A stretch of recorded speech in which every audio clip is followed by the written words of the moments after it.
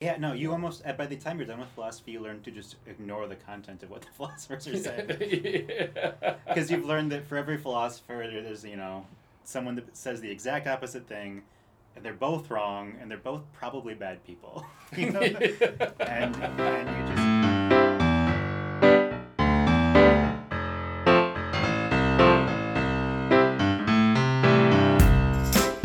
This is Ordinary Voices, inviting ordinary people into conversations about life and faith. I'm your host, Eric Elkin. I created this podcast to help me, a pastor, better understand people and the way they view the world. Now I'm inviting you into the conversation so together we might listen. Listen to hear the presence of God breathing through the thoughts of ordinary voices. Guests on the show are not authorities. They're simply people willing to share with us the authenticity of their own thoughts.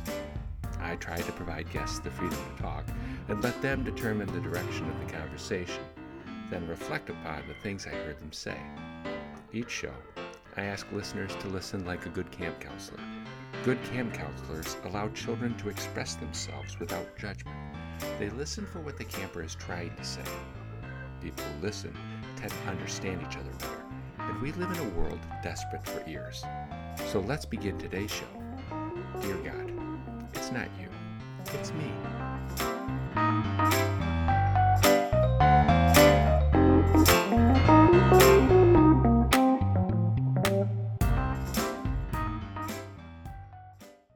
My guest today is Jesse Sheedy, a 35-year-old lawyer living in Minneapolis, Minnesota.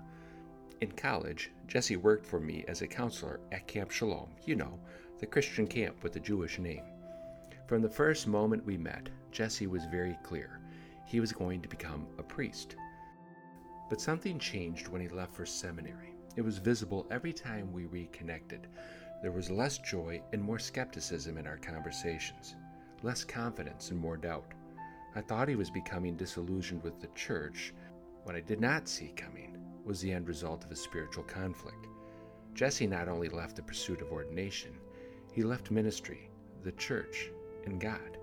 Today, he identifies himself as an atheist. I wanted to talk to Jesse to hear his story, if for no other reason than to understand how do you go from one extreme to the other. For some, today's show will test your ability to listen like a good camp counselor. Try not to hear his words as an attack on your sense of God, but to understand his struggle. Listening does not mean you have to believe as Jesse does, or even with his rationale. It means avoiding snap judgments. My hope is, by listening, you might discover something about yourself and your neighbor.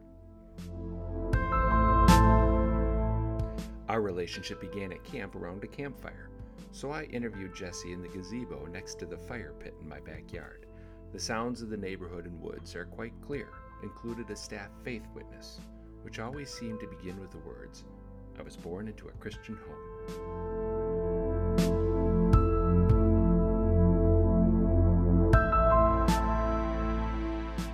I was born in a Christian home. I wasn't going to say it. Yeah. You laid it out there. Yeah. My family was very religious.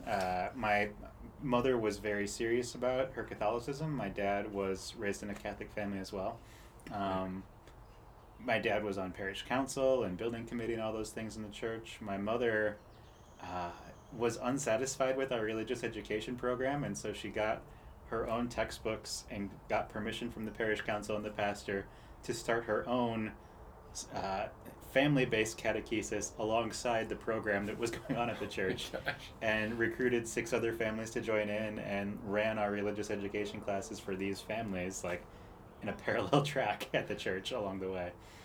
Even before that, I mean, if I really want to start, my mom started reading like a children's Bible to me when I was not quite yet able to read. And I remember, like, that was our bedtime stories every night. I remember the pictures from our first Bible. Right. I learned how to read, and she handed the book to me, and I started taking over. By the time we finished the Bible, I was doing all the reading for a couple months. Oh, really? Yeah. We prayed the rosary instead of listening to the radio in the car. I mean, we were, and we certainly never missed a Sunday. Did you sing the rosary? Sometimes. Well, she had a CD. that sang the rosary. And so sometimes we would just listen to that. I had always kind of thought like maybe I should be a priest, even when I was pretty young. But when I was younger, I was, even in high school, but especially before then, I was socially awkward. I was shy. I wasn't good speaking in front of people. So were these characteristics that you said, oh, I should be a priest because of those characteristics? Or Well, no, those were what were holding me back. Oh, those are holding you back. Okay. Yeah, no, those were my butt. Like, every time I thought I should be a priest, I thought, well, no, I can't talk to people like that. The priests do. I can't be in front. Right. Like, that's not me. And then I took a class my sophomore year of high school in debate, and suddenly I was arguing in front of people and finding I was pretty good at it. Right. And enjoying it. And I got involved, starting with debate club. I got involved in everything else in the high school, and I was still awkward, but it got less. Right. I literally had that moment, like in that first semester of debate as a sophomore, thinking like, well, I don't have an excuse anymore. I guess I should be a priest. So when you were... And I started telling everyone that when I was in 10th grade. Really? Yeah. And what at that time made you think that I should be a priest? I mean, I wouldn't have phrased it this way then. Right. But looking back, I think, I mean, I believed in the truth of the church and it, and I didn't want to do anything less important. I wanted to do the most important thing I could do with my life. What could I do with my life that would be better? And I didn't even really consider anything else very long.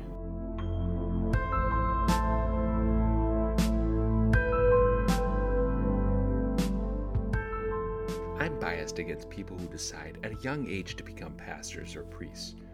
Personally, I feel people really need to wrestle with God and have their faith tested before making this life-changing decision. This, however, is viewing the world through my own experience. It creates a standard for gauging authenticity on whether an experience is like mine or not. A lot of people decide their chosen profession at an early age and remain happy with that decision for the rest of their life. To think Jesse just decided too early is discounting the authenticity of his journey and struggle. I say this to caution from making snap judgments. Jesse will talk about what he calls college seminary. This is for people who plan on going into seminary immediately after college. The simplest way to describe it is they live like priests while doing their undergraduate work. They live in special housing with specific spiritual routines.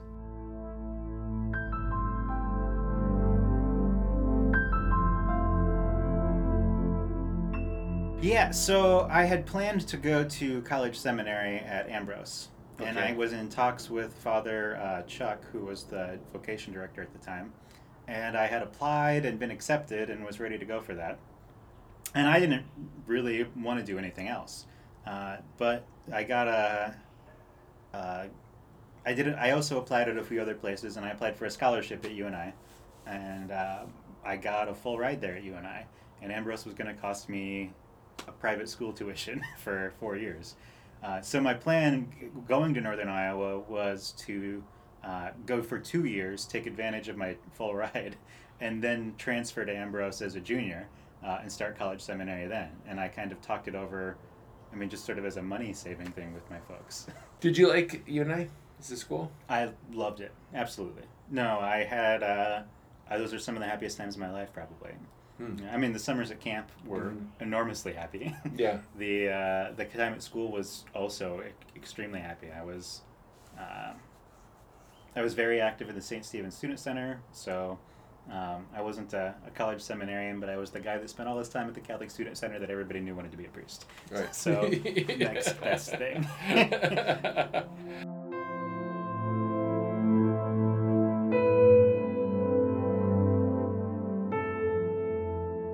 A person does not just decide to go to seminary.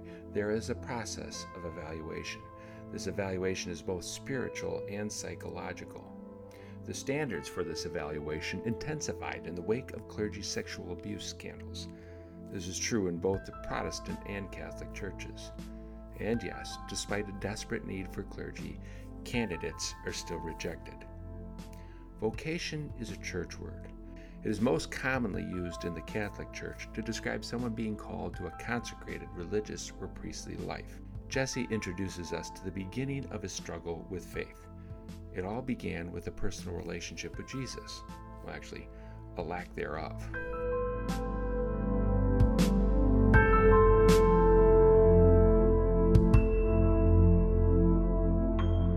They're certainly eager for vocations, but they do some screening too. Right. Which is, absolutely necessary.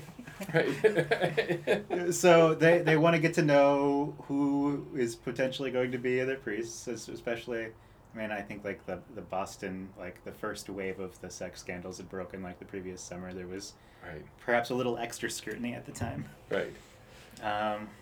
So... Because we had, when I went in, you had to do... there's 10 different psychological tests and counseling, and because you have to do all that kind of stuff. I'd forgotten about it until you said something, but there definitely was a battery of psychological tests and interview with a counselor, and there was an interview with sort of a panel of priests that they wanted to get to know about what your spirituality was and what you were kind of coming from, what your practice had been. Yeah.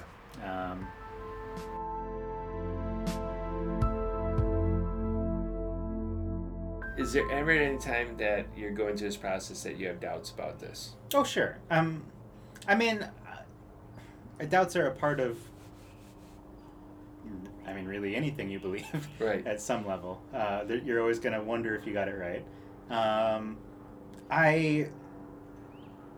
I was pretty secure in my vocation for until I got to seminary.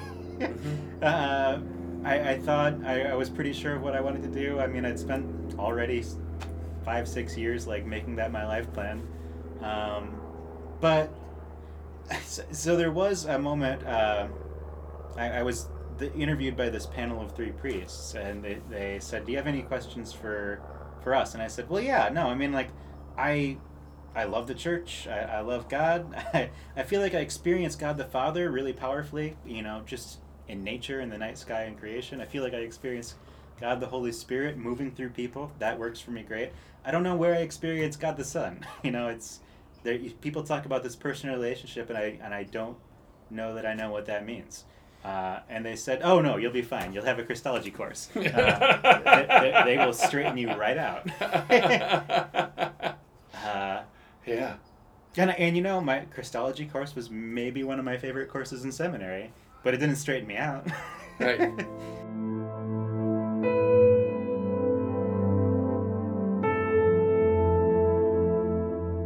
His second struggle was political. Jesse enters seminary at a time when the Catholic Church is becoming more conservative. What that means, I will let Jesse describe.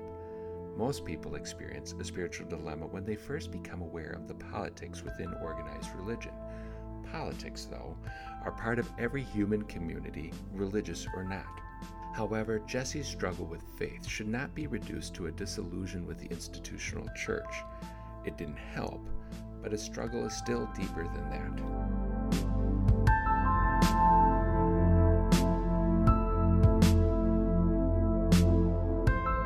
They are still, at least when I was there, it felt always like the wheel in the Catholic Church was turning in a much more conservative direction. But I didn't have the words for that at first. I thought we were all one big happy family. I didn't know about the politics in the church when I got there, and it was a rude awakening at times. What was the politics of that church that you woke up to there? I could cast a number of blanket terms on it, but it was never just one thing. It was they had just replaced their rector with a bishop, and having a bishop as the rector of your seminary was an unusual thing, and kind of reflected the pressure cooker that seminary was in the wake of the Boston abuse scandals that then generalized to the rest of the country. What is the rector? Sorry, the rector is the he's the head of the seminary, I guess. The president and another. Yeah. Something like that. Sure. So they replaced the rector and they put a bishop in there. Yeah. And the bishop is coming more out of a organizational political side than it is necessarily a educational side. Is that the... So he certainly had educational credentials. He was a very smart guy. Mm-hmm. But his ideal of the church, and he had the mustache to go with it, was from the 50s. Okay. He preached weekly about a Catholicism, and he didn't use the word like ghetto, but it was very much the neighborhood, provincial Catholic Church as separated, walled off from the outside world. And I'm generalizing, but that's what I heard week Right. after week after week. Right. And I had always been much more inspired and much more attracted to a evangelical service, social justice oriented model of what church is. Right. There's certainly all of that within the Catholic Church, but what I was getting pounded with week after week was separate, kind of the beacon on the hill rather than the light out to the world.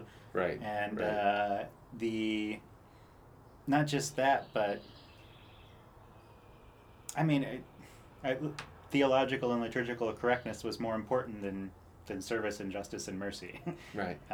And it's all a matter of emphasis. It's not that they didn't believe in those things, but I found that that was the environment I was surrounded with constantly at this seminary. Right. The struggling point was it, would you call it the divinity of Jesus or the personal relationship with Jesus? It was a Jesus. Definitely there was a Jesus in there somewhere. Yeah, exactly. I think so. It was more the personal relationship than the divinity of Jesus, I think. Okay. I mean, I theologically, I can swallow a lot of things. Jesus was divine, sure. What does that mean? It wasn't that I disagreed or struggled with the notions of it. Mm-hmm. But it was what does the personal relationship mean, and what's that going to be like? Because so I was 2 years in seminary as a seminarian, and then I went and worked at a parish for a year because I was struggling in seminary, and I thought, well, okay, seminary is hard, but I can get through it if I know I'm going to like the parish. If I'm going to get out to a parish and everything's going to be much better. Let's go spend a year in the parish and make sure that's okay for me right now. Mm-hmm. And the parish experience wasn't good either. And I had a priest who was very focused on the personal relationship with Jesus talk. And we had maybe other personality conflicts that are more obvious in retrospect Right. than they were at the time. But I remember at the end of the year, I had still been struggling with the personal relationship with Jesus, and he's just kind of went off on how, well, that's the first thing a priest needs, and that's the only thing a priest needs, is that personal relationship, and that's what everything he does comes out of. And I go, okay, well then I need that. Let's figure that out. And so my new vocation director sent me to this Institute for Priestly Formation, which is a summer program at Omaha, Loyola, run by Jesuits, and it bills itself as teaching seminarians how to pray. And they hit that same theme over and over again. A priest has a single competence. There's lots of things you do, but you have a single competence, and that is to bring people to Jesus. That's all that's really important about what a priest does. And they hit on that relationship with Jesus, and we had an 8-day silent retreat, and then guys started talking about breakthroughs. They went off in extravagant praise of their love for Christ that was newfound this summer, and I started, the more and more I heard it, the more I wanted that, the more I strove to pray harder, to do whatever, and I never felt that same breakthrough, and I got real depressed about it.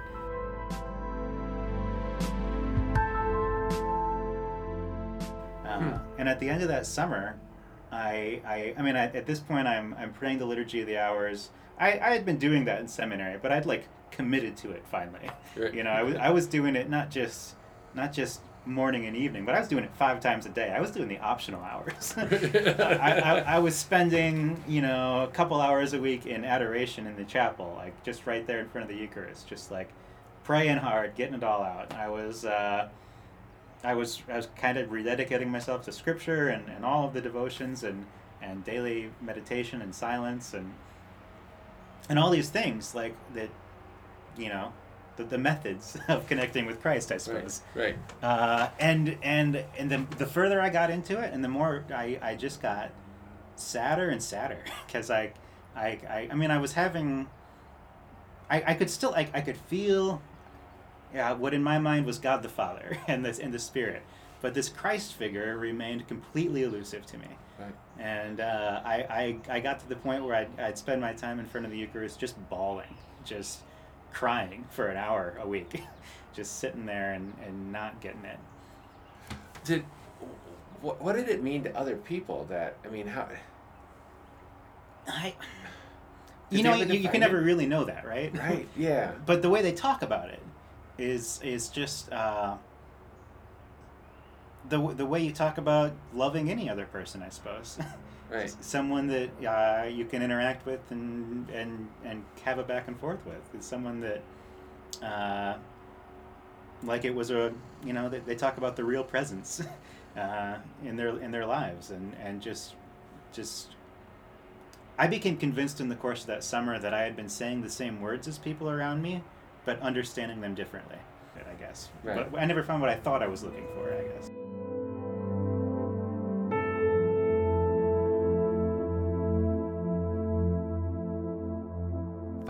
Years ago, Martin Luther was a confused priest. Essentially, he was trying to meet Jesus. While obsessing and tormenting himself to find answers, he ended up finding the free grace of God, which led him to a more profound faith. Jesse tortured himself to meet Jesus and couldn't find him. Instead of grace, he discovers emptiness, an emptiness which led him to abandon a living faith. Jesse's experience is not uncommon and presents a challenge for the modern church. When people look for Jesus, many say they only find emptiness. This section made me think about these questions. Where do you meet Jesus? And what does the encounter look like? And what difference does it make to living? I am biased against this notion of a personal relationship with Jesus. To me, my neighbor always stands in between me and Jesus. I cannot meet Jesus without my neighbor being involved. Therefore, my relationship with Jesus is always a community experience. After his experience at the Institute for Priestly Formation, Jesse decides to leave seminary, at least to take a break from it. He gets a job working with at-risk youth in Des Moines, Iowa. However, finishing seminary bothered him, so he decided to return and finish his Master's of Divinity degree. Then Jesse takes a job teaching faith formation and Christian education. We pick up the conversation there.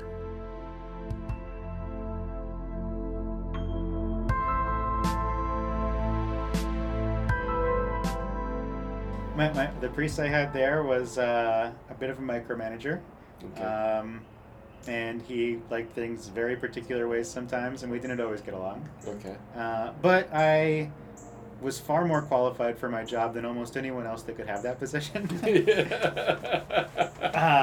So I did fairly well regardless. I mean, I had the same degree as the priest and another one besides. So having me run the religious education it went fairly smoothly, like from a mechanical standpoint. Right.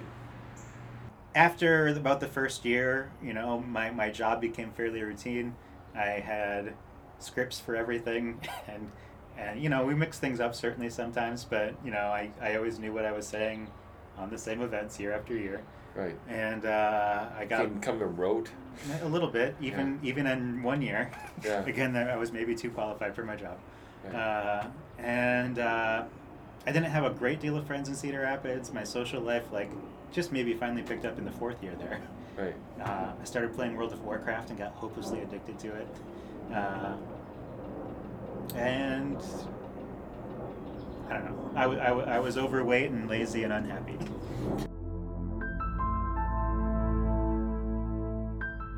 I started turning my life around before I left the church. Mm-hmm. Physically, yeah. But months before I had any idea that I would eventually stop believing in God, I quit World of Warcraft. Lent was actually helpful for that. Okay. I started exercising and working out. Little by little, I lost 80 pounds in the course of a year at one point. Right. I started, decided to care a little bit more about myself and do better things for myself. And yeah, I think quitting World of Warcraft made a big difference. So you really got kind of seriously addicted to it. I was pretty bad. Really? I was, all day, every day, I was hardly thinking of anything but World of Warcraft. I'd get home from work and I'd log in and wouldn't stop until I went to bed. And it was pretty much my whole life for a while. You think that was a depression thing? Were you depressed or just unchallenged? I don't know. I mean, I didn't have great connections. I didn't love my job. I didn't hate it. I didn't have anything else really going on, so it was a nice default to slide into, I suppose. Right.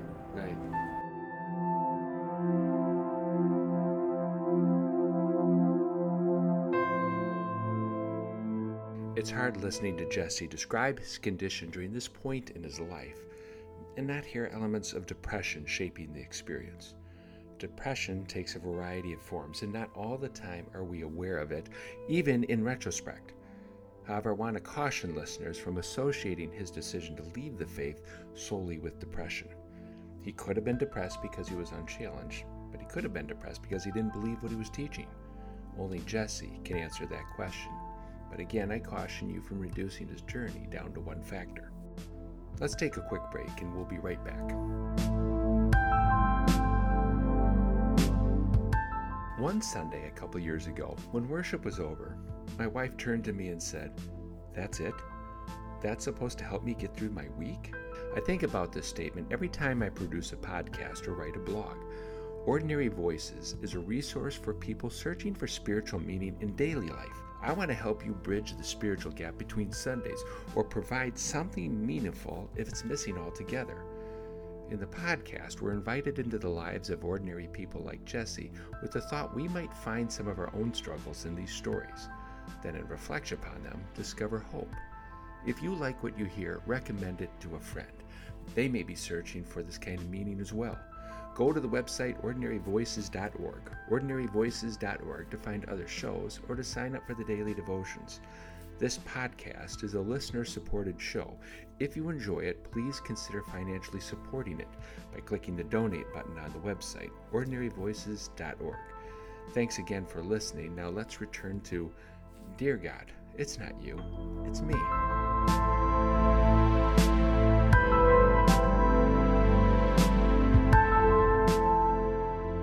So I led this Wednesday morning faith sharing group for these active retired women in our church. There's one guy besides me, mostly women.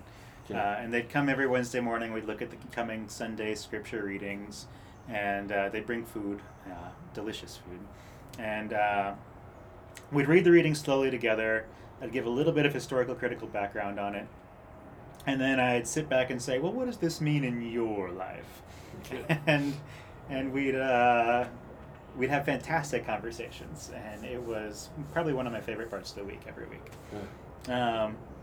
And so one Wednesday we are reading the story of the peaceable kingdom from Isaiah, which I know you know, but yeah. It's, the lion will lie down with the lamb, the child will stick its hand in the viper's lair, everything will be hunky-dory.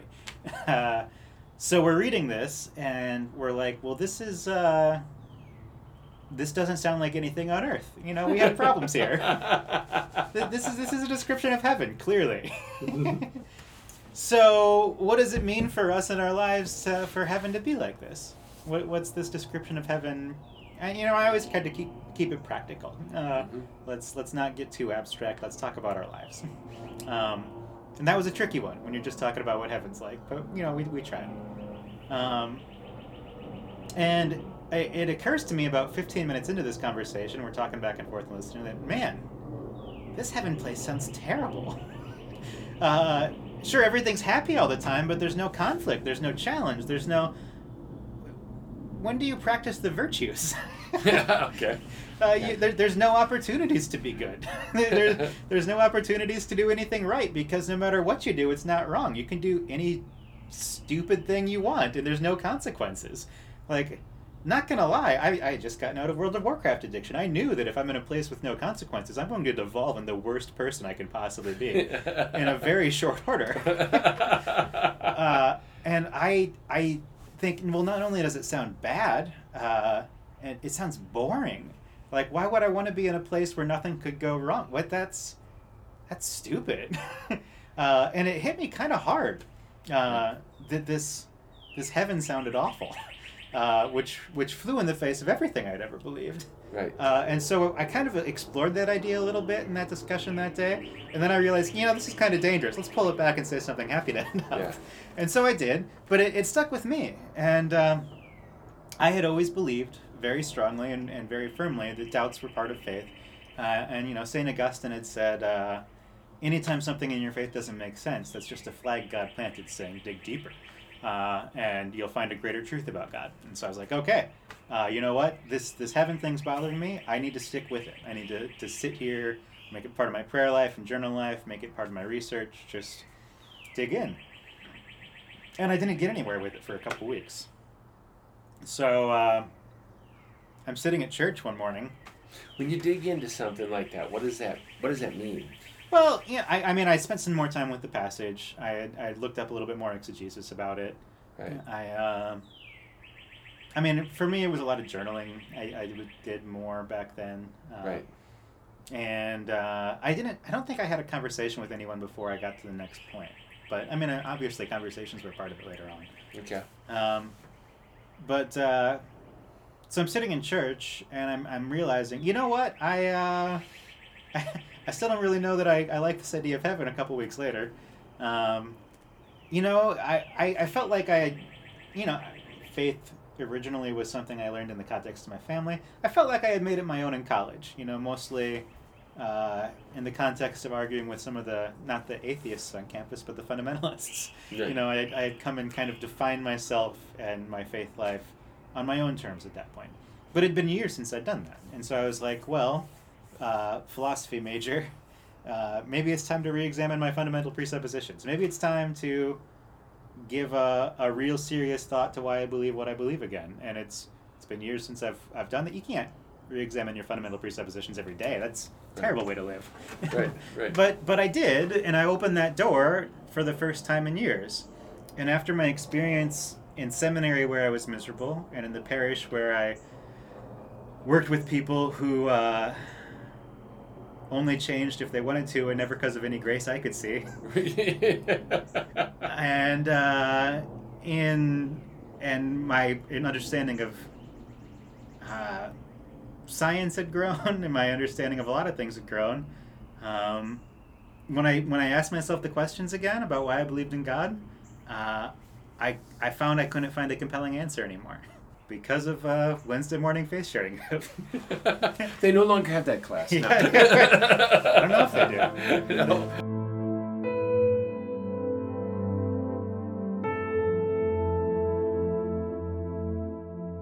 The peaceable kingdom found in Isaiah 11 envisions a time where the benevolence of God overflows. The poor will have justice, and violence will be no more. A couple of thoughts emerge as I listen to Jesse. First, I don't quite follow the rationale of the argument. Think about the flip side of his view here. And, every argument has a counter-argument, right? So poverty, hunger, war, and abuse need to exist so you can practice the virtues of doing good? And the absence of these things are boring? An entirely legitimate question to ask is, would Jesse's initial view of this story be different if you were a refugee fleeing from his home in a war-torn Syria? Because that's exactly the kind of community Isaiah is writing to. When we examine biblical meaning, we need to wrestle with its original context. However, that being said, this still does not address Jesse's situation. He did not come to this conclusion in his life because of biblical interpretation. Something deeper was at work. Like Jesse and I viewing the peaceable kingdom, how can two people look at the same thing and see something completely different? How can there be any common ground in the midst of differing views? The question Jesse asks of himself might be an interesting journey for anyone listening. Why do you believe what you believe? Now let us follow along as Jesse explains the process of unbelieving. Again, listen to the process. He will reference Rahner, which is Karl Rahner, one of the most influential theologians of the 20th century, both inside and outside the Catholic Church. Jesse can talk freely about it now, but as you listen, his words communicate a very painful struggle.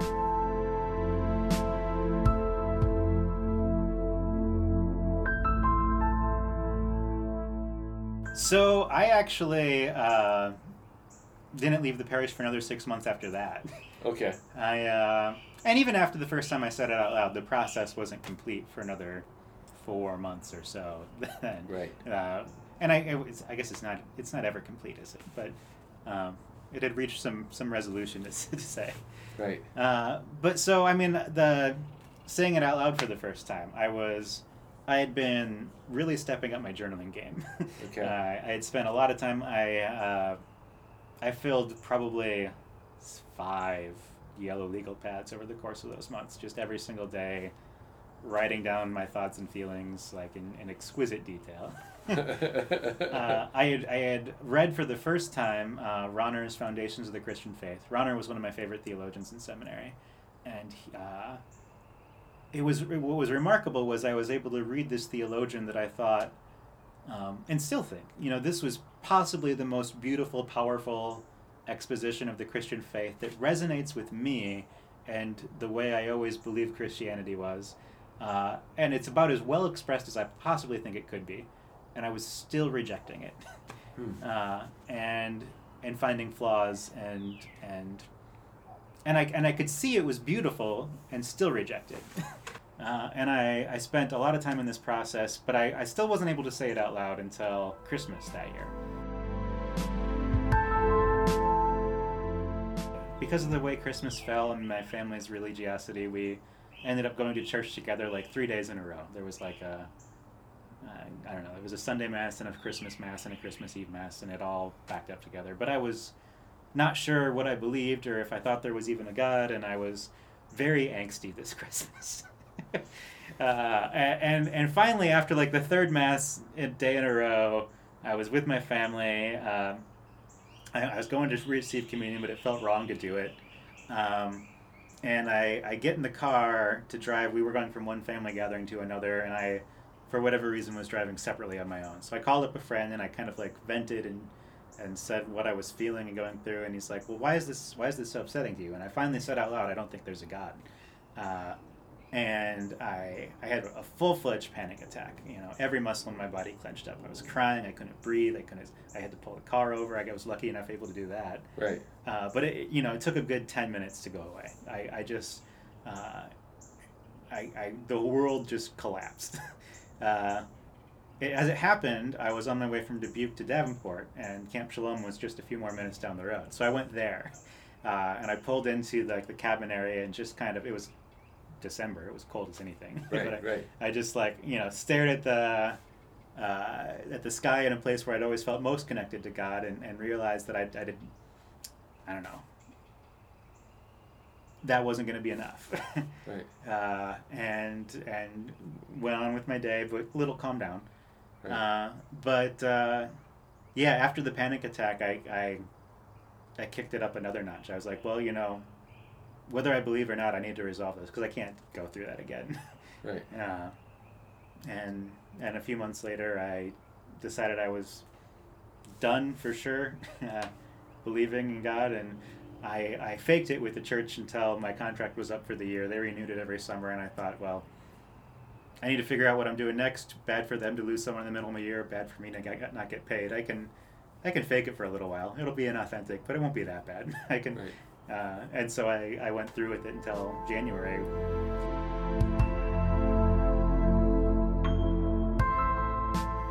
I had staked my entire personal and professional identity on not just theism, but the Catholic Church in particular.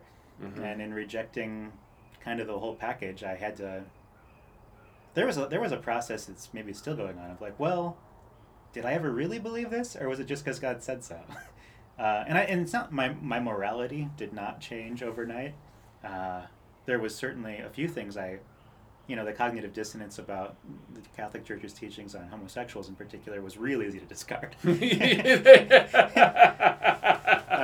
But other things, there was a longer process. Right. Where are you at morality-wise now? How would you comparing the two? Any different?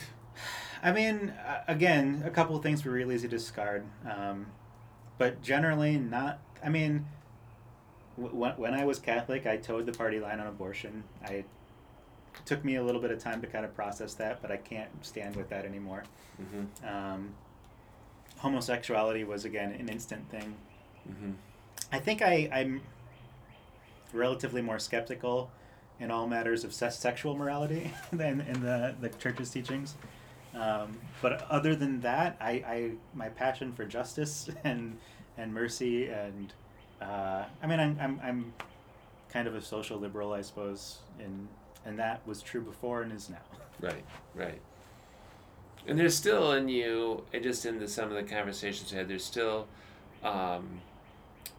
respect for the office. Yeah, no, it's weird because I was thinking about this the other day, because when I first left the Catholic Church, and theism, believing in God in general, there was the I really wish I could still believe, but I can't. Right. And then there was the I don't wish I still believe that much. To I wish everyone was like me.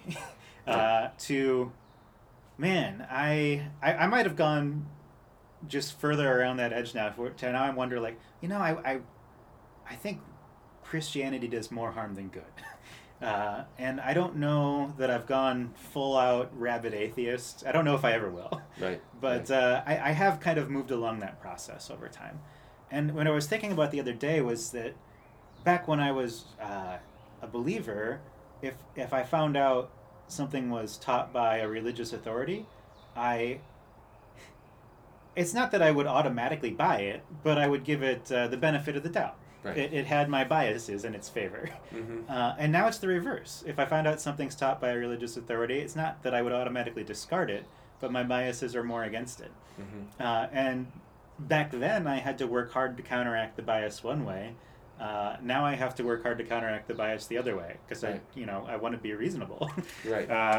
But it's if I find out something is said by a prominent atheist, I might be like, yeah, well, no, actually that's still dumb. But my bias is going to be to listen to it, and you got to watch out for your bias no matter where you are.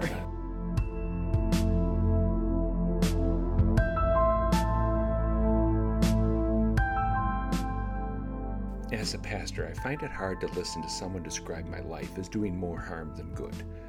Yet I don't hear this as a personal attack. What I hear is someone expressing the effects of a painful journey, and a discovery that he was not the only one who felt this way. Despite how you receive these words, he is describing a process which has not ended, a process of evaluation, examination, and future disclosure to a new truth. If God exists, if the Holy Spirit truthfully calls, gathers, and enlightens all people on earth, and if nothing can separate us from the love of God in Christ Jesus, then we should respond in such a way that expresses the truth of those statements. Jesse's family models that kind of response.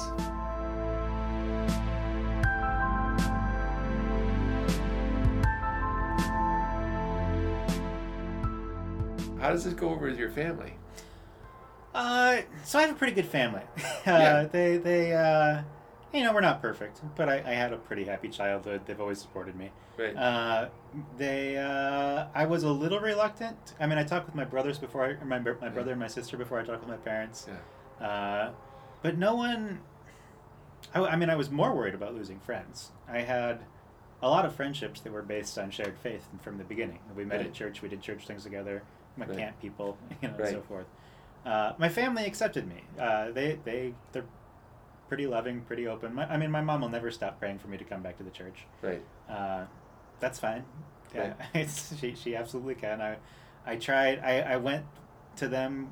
I went to church with them for a couple of years after I left myself, and then one year I just decided I didn't want to do that anymore. And so when they go to church when I'm visiting, I stay home, holidays and everything. I don't think I could say anything that would make them stop loving me and accepting me. So. That's pretty cool. Really good. Yeah. And I didn't lose any friendships either. There was no one that, we can't hang out anymore. Right. Not I was expecting more of that, and that never happened.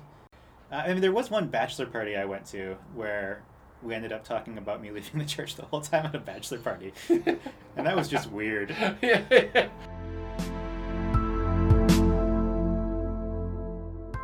There was 3 really great things about stopping believing in God that happened. It took effect immediately, and they made my life so much better. Number 1, I was able to let go of a lot of guilt I'd been carrying around from various things that I thought were so bad and so evil, and now I look back like, I was never that bad. I screw up, I do bad things even, but I don't need to carry around that kind of guilt, and I felt like maybe it was just baked into my Catholic faith particularly. Right. Number 2, though, anytime I had ever found strength or hope or comfort in prayer or God's presence or anything else like that, it just turns out that was inside me all along. It was a Wizard of Oz moment, where, it turns out that I didn't get through this with God's help. It was just, I'm tougher than I thought. or better speaking, I have community support. I have good friends. I have everything that's pulled me through. I could thank God for having a good life, but it'd be much simpler to thank my parents. They did a great job. And number 3, which is kind of leading back to what we were talking about, I had spent a lot of time as a believer trying to figure out what I should be doing, what God's plan was. Firmly believed there was a plan for me, and I needed to follow it. And I'd spent a lot of time putting a lot of pressure on myself to I work for the church. There's a chance that someone could be turned away from Christ forever by my actions, and that's so much pressure. Here it was a Wednesday morning Bible study. Yeah. No, but as it turns out, there is no plan. and that's enormously freeing and beautiful. If I screw it up, I messed up my life. That's the worst that comes of it. I don't have to worry about my part in any greater plan for anything else. Even if my life turns to crap, there's no pressure there. Right. And I don't have to figure it out, and I can make it up as I go along. And that was just the best feeling. Where do you find meaning and joy? I don't know. The question about meaning, it's a good question, don't get me wrong, but it's not as relevant for me right now. I don't know that I feel strongly that my life has to have any meaning right now. Mm-hmm. I don't know that there has to be a goal. I don't know that there has to be anything bigger than just what it is.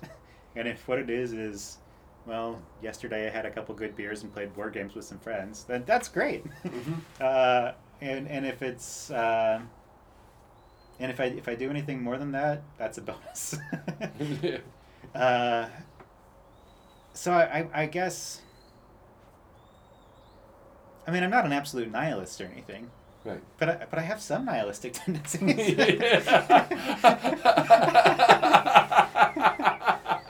Okay.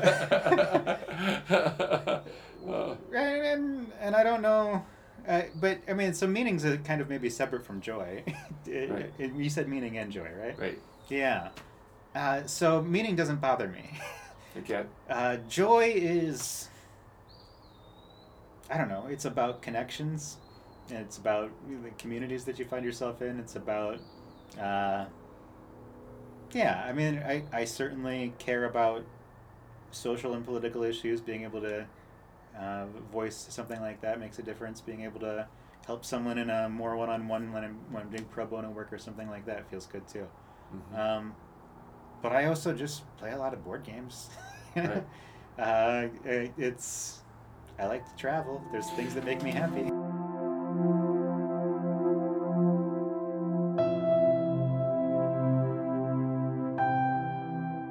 As I reflected upon our conversation, my thoughts turned to 1 Corinthians 1:18.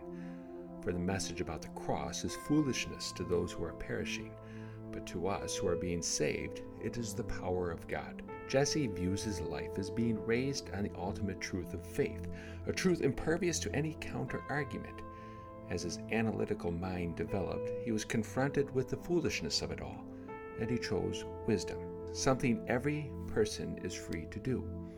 The Christian faith really is foolish. We believe God, the master of the universe, became totally human. He preached love, patience, understanding, and invited believers to follow and find profound joy. And we killed him for it. Now, we profess hope and new life in a God we killed. It's a silly, ridiculous, and foolish notion. Killing people, though, emotionally, spiritually, or even physically, because they do not believe in our foolishness, is vulgar, and in contrast to the message we proclaim. To me, sometimes it feels like modern Christianity is more about restoring political and social power than caring for the spiritual needs of people. Churches chase after what is attractive rather than transformative. We teach a cultural tradition rather than living a faith in the foolishness of God. Christianity proclaims foolishness to a world in love with its own wisdom. Cell phones, televisions, computers, the internet, cars, highways, bridges, and factories, and the rapid advances in medical technology, we cannot escape the beauty of our own wisdom. Yet every advance in human wisdom presents a new form of destruction which threatens human life. Human wisdom carries its own level of foolishness. Paul reminds us in 1 Corinthians, those who choose to live in the foolishness of faith see the power of God and discover hope. Jesse still finds the time he lived in the foolishness of God at Camp Shalom is immensely happy, maybe the happiest time of his life. Then again, camp was about community, not self-understanding. The only behaviors we stopped were destructive ones. We looked for ways to love each other in the midst of conflict. At camp, you learned community was not possible without reconciliation. Reconciliation was not possible without confession and forgiveness. We pushed people, campers and staff, to see each other as precious children of God. I know camp is a foolish place to most, but it taught me the wisdom and power of God, and it's a lesson I carry with me every day. It is a lesson I hope everyone learns so they might discover the power and hope of faith.